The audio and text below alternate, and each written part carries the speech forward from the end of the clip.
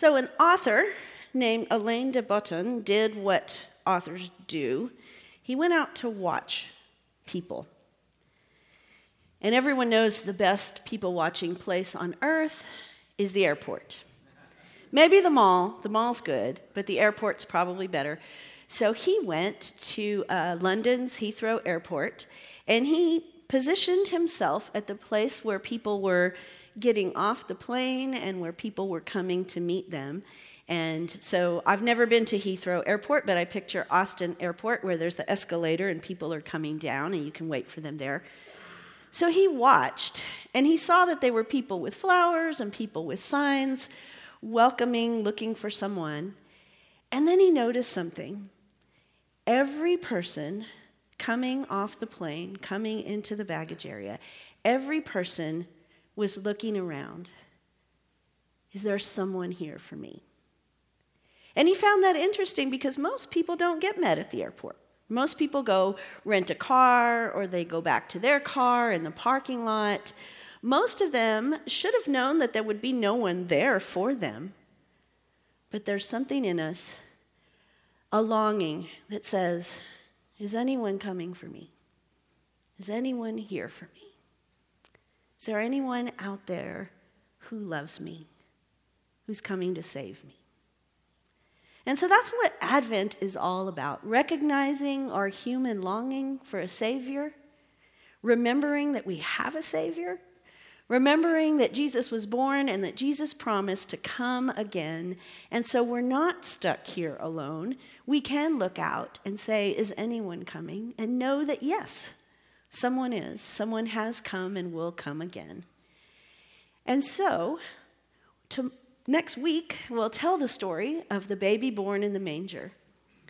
But people of faith know that the story didn't start there. The story started at the beginning of time, that God has always been among us, that at creation the Spirit was hovering over the water. And so we see God not just in the manger, but all throughout the Old Testament. That presence, that Christ presence there showing up. And if you want to just break my heart, tell me that you think the Old Testament is boring, because that makes me cry. So today we have one of those stories, the story where we see a Christ-like figure in Abigail. And so it's kind of long. Here we go. But before we go into this story, I want you to imagine a hurricane with wind blowing all around. Because this woman, Abigail, basically lived in a crazy hurricane. So if you want to stay entertained whenever you see some craziness going on in the story, you can just do a little crazy hurricane. Because maybe some of you know what life in a crazy hurricane is like. Maybe. So here we go. Now Samuel died, and all Israel assembled and mourned for him. They buried him at his home in Ramah. So here's a little wind of the crazy hurricane because, go for it, Jacob. Samuel was the prophet, and he was the conscience of the nation. He was what was called a seer. He could see. He could also hear.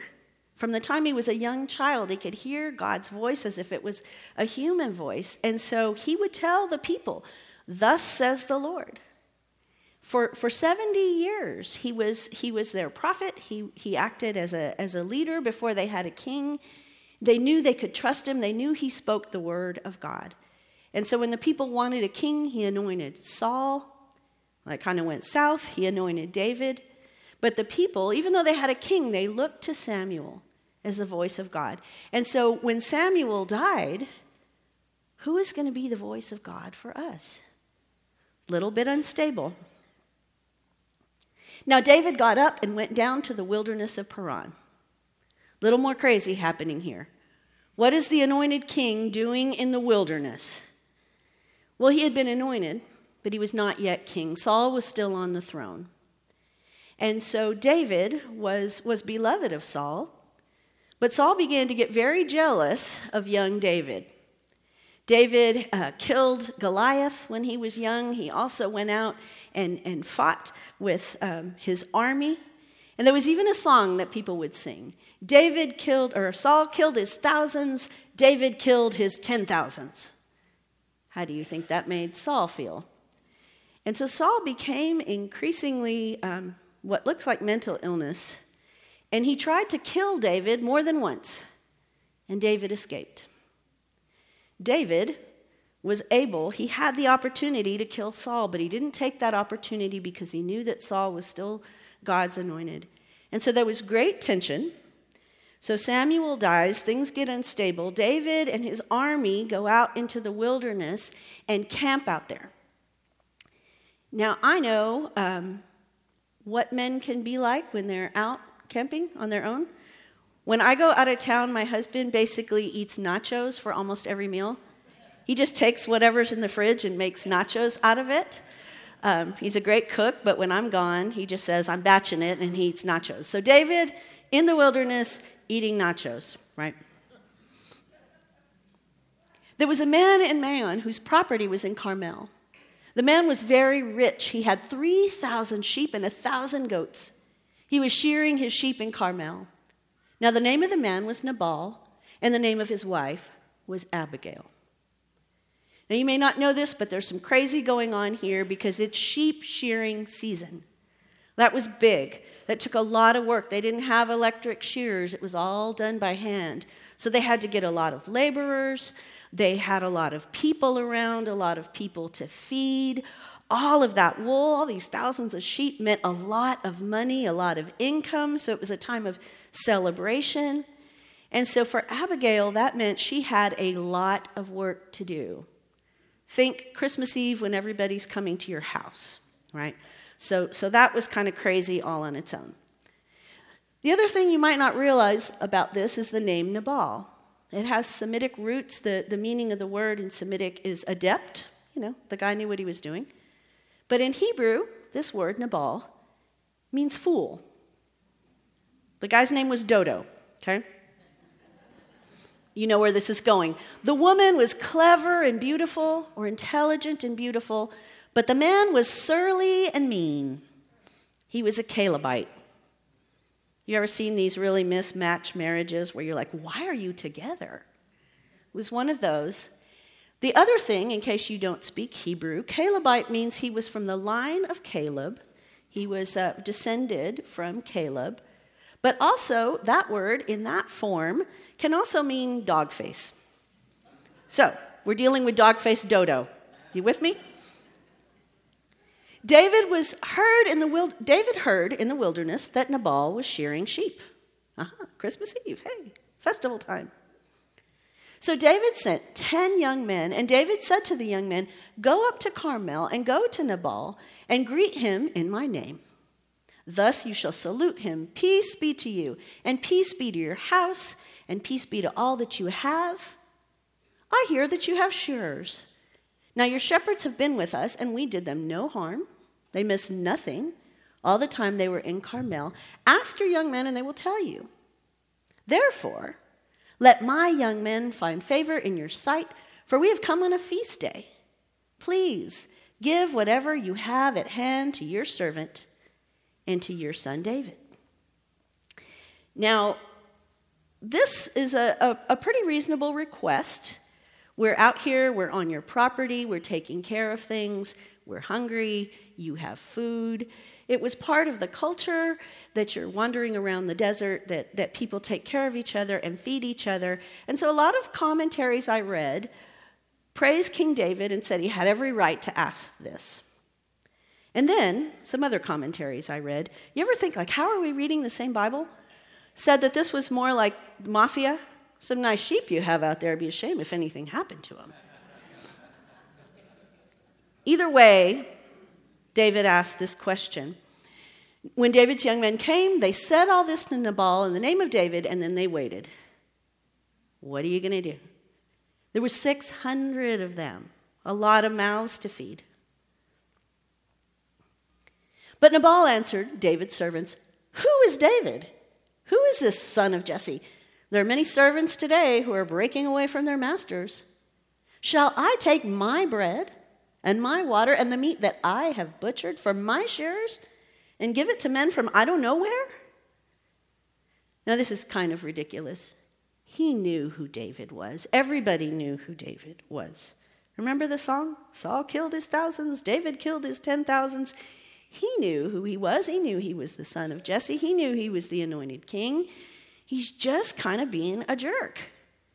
He's just deciding that he doesn't have to share. And maybe he looked at his thousands of goats and all of that wool that was piling up, and he thought, I've got a lot of money. I don't need to answer to anybody. So David's young men turned away and came back and told him all of this. David said to his men, every man strap on a sword.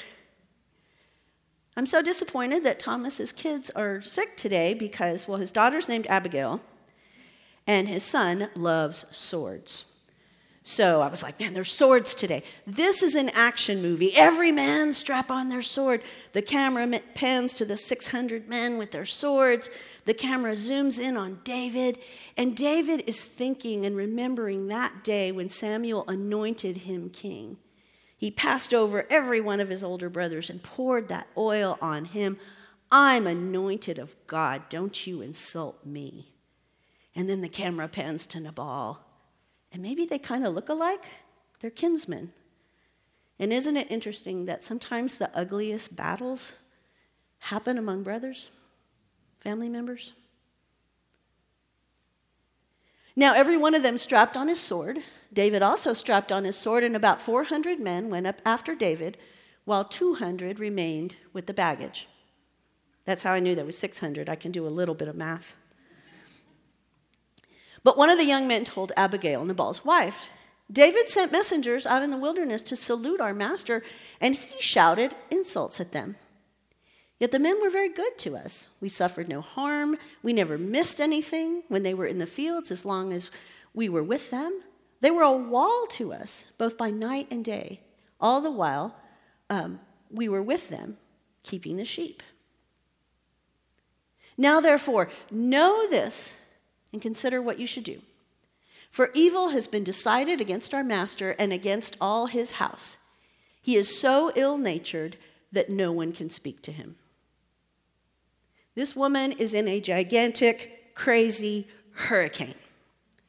And sometimes when you're in a crazy hurricane and everything's going wrong, you can say to yourself, I'm just going to keep doing what I'm doing and just let it all work out.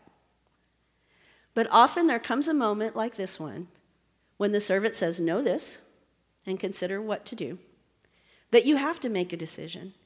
You have to do something. You can't just stand there anymore.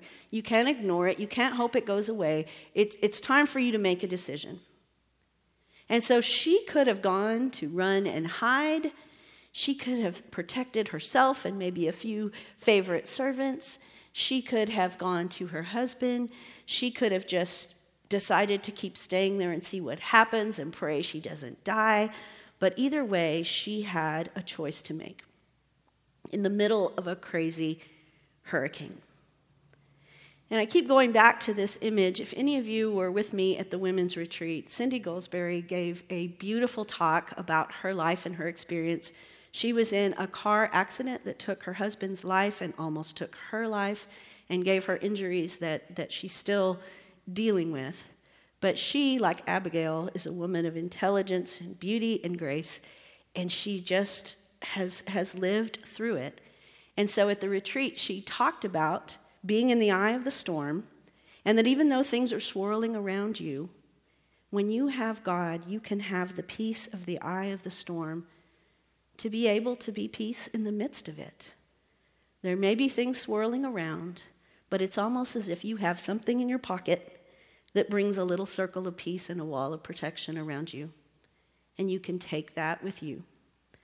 And so those of us that were there will never forget that story of being in the middle of the crazy hurricane and yet having enough peace to radiate out.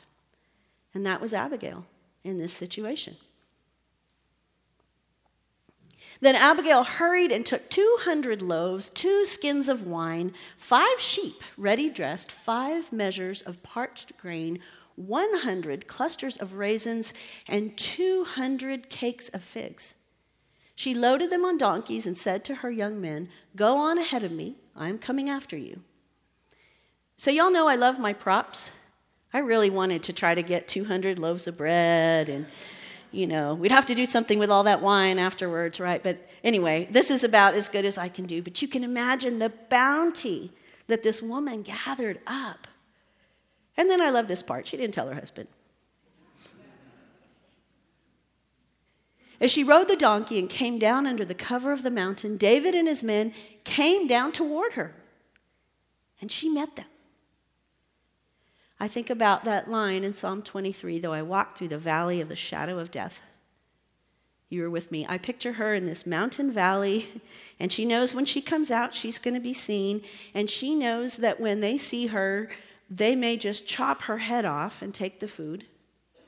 I can't overstate how brave, bold, courageous this move was. I think of the line from Lord of the Rings, one does not simply walk into Mordor. I mean, you don't just walk into an army that all has swords when you're representing, the other side. Now, David had said, surely it was in vain that I protected all this fellow has in the wilderness so that nothing was missed by all that belonged to him. But he has returned me evil for good. God do so to David and more also if by morning I leave so much as one male of all that belonged to him. I'm going to kill everybody, says David. And here comes Abigail with her little fig cakes. When Abigail saw David, she hurried and dismounted from the donkey and fell before David on her face, bowing to the ground. She humbled herself. She fell at his feet and said, upon me alone, my Lord, be the guilt. Please let your servant speak in your ears and hear the words of your servant. Upon me alone be the guilt. Where have we heard that before? Isaiah talks about the coming Messiah, and he says that he will bear our griefs, he will bear our burdens, the suffering servant, and by his stripes we are healed. So Abigail in this moment is a Christ figure. She didn't do anything wrong, but she comes in and says, let the guilt be on me. I'll take it. My Lord, do not take seriously this ill-natured fellow, Nabal, for as his name is, so is he. Nabal is his name, and folly is with him. I love this. My husband's a fool, okay? Let's just all admit this. And I don't know if you're a Democrat or a Republican or something in between, but we seem to have a bad habit of when the person on our team does something dumb, we find ways to excuse it. Or our own family member does something hideous, but we love that person, so we find ways to excuse it, instead of saying, that's wrong, and I'm going to call it out, even if it hurts my side. And so Abigail calls it out. My husband acted like a fool. And I'm sure in that moment she didn't know where her loyalty should lie. She didn't know how this would work out. She just told the truth and was willing to take what came with it. And so she says, I, your servant, did not see the young man, my Lord, whom you sent. Now then, my Lord, as the Lord lives, and as you yourself live, since the Lord has restrained you from blood guilt, you haven't killed anybody yet, in other words, and from taking vengeance with your own hand, now let your enemies and those who seek to do evil to my Lord be like Nabal. Now let this present that your servant has brought to my Lord be given to the young men who follow my Lord. Accept my gift. Please forgive the trespass of your servant, for the Lord will certainly make my Lord a sure house, because my Lord is fighting the battles of the Lord, and evil shall not be found in you so long as you live. If anyone should rise up and pursue you to seek your life, the life of my Lord shall be bound up in the bundle of the living under the care of the Lord your God. But the lives of your enemies he shall sling out as from the hollow of a sling. This can be a little hard to follow because she talks about the Lord and she calls David my Lord. But basically what she's doing is giving this man a blessing. And she says, may all your enemies be like a rock that's shot out of a slingshot and away from you. And what an image to tell David, who killed Goliath with his little slingshot. She gives him a blessing, and I absolutely love this line. May your life be bound in the bundle of the living. I just want to walk around and tell people that from now on. May your life be bound up in the bundle of the living. Isn't that a great blessing, a beautiful blessing that she gives this man who was just drooling, ready to kill everybody in her house? May your life be bound up in the bundle of the living.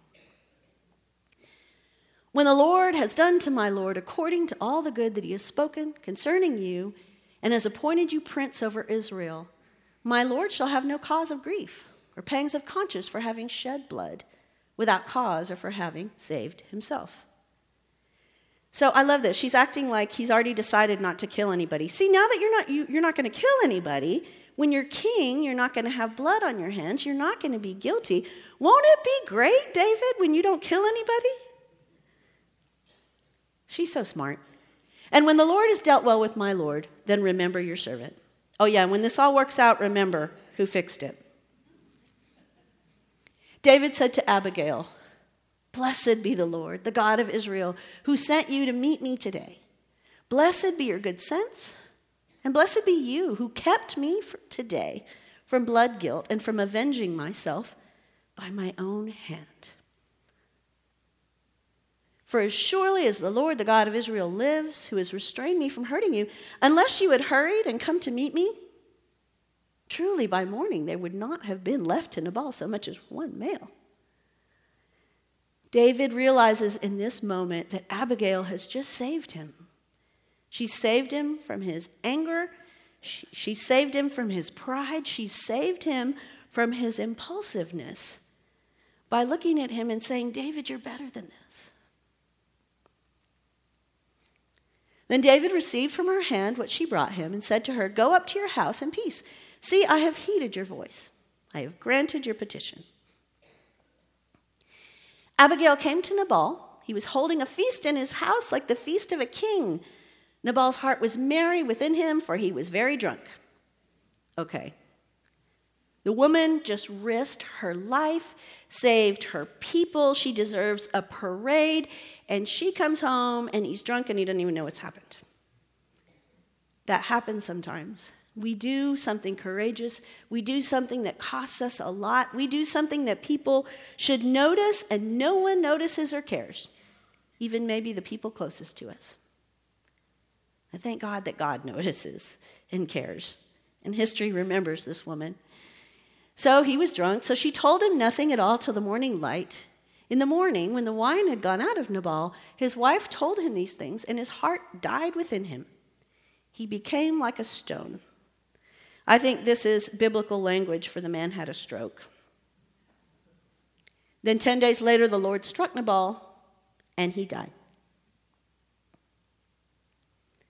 When David heard that Nabal was dead, he said, "Blessed be the Lord, who has judged the case of Nabal's insult to me and has kept back his servant from evil. The Lord has returned the evil doings of Nabal upon his own head." Then David sent word to Abigail to make her his wife. When David's servants came to Abigail at Carmel, they said to her, "David has sent us to you to take you as his wife." And so the story has a happy ending. And so we'll get ready to sing, and the musicians will get ready because, yay, the story has a happy ending. It will, except, David had a whole bunch of other wives and a bunch of other things happened. But there was Abigail, peace in that storm, showing us a glimpse of Christ, making it right in that moment, saving those people until Christ came to save us all. And so we remember peace in this time of year. We remember that peace begins with us. We remember to keep watching and waiting like the people waiting for a flight, waiting for those that will meet them after a flight, that God is with us, that works with us, and we can be peace in the middle of a crazy hurricane. Amen?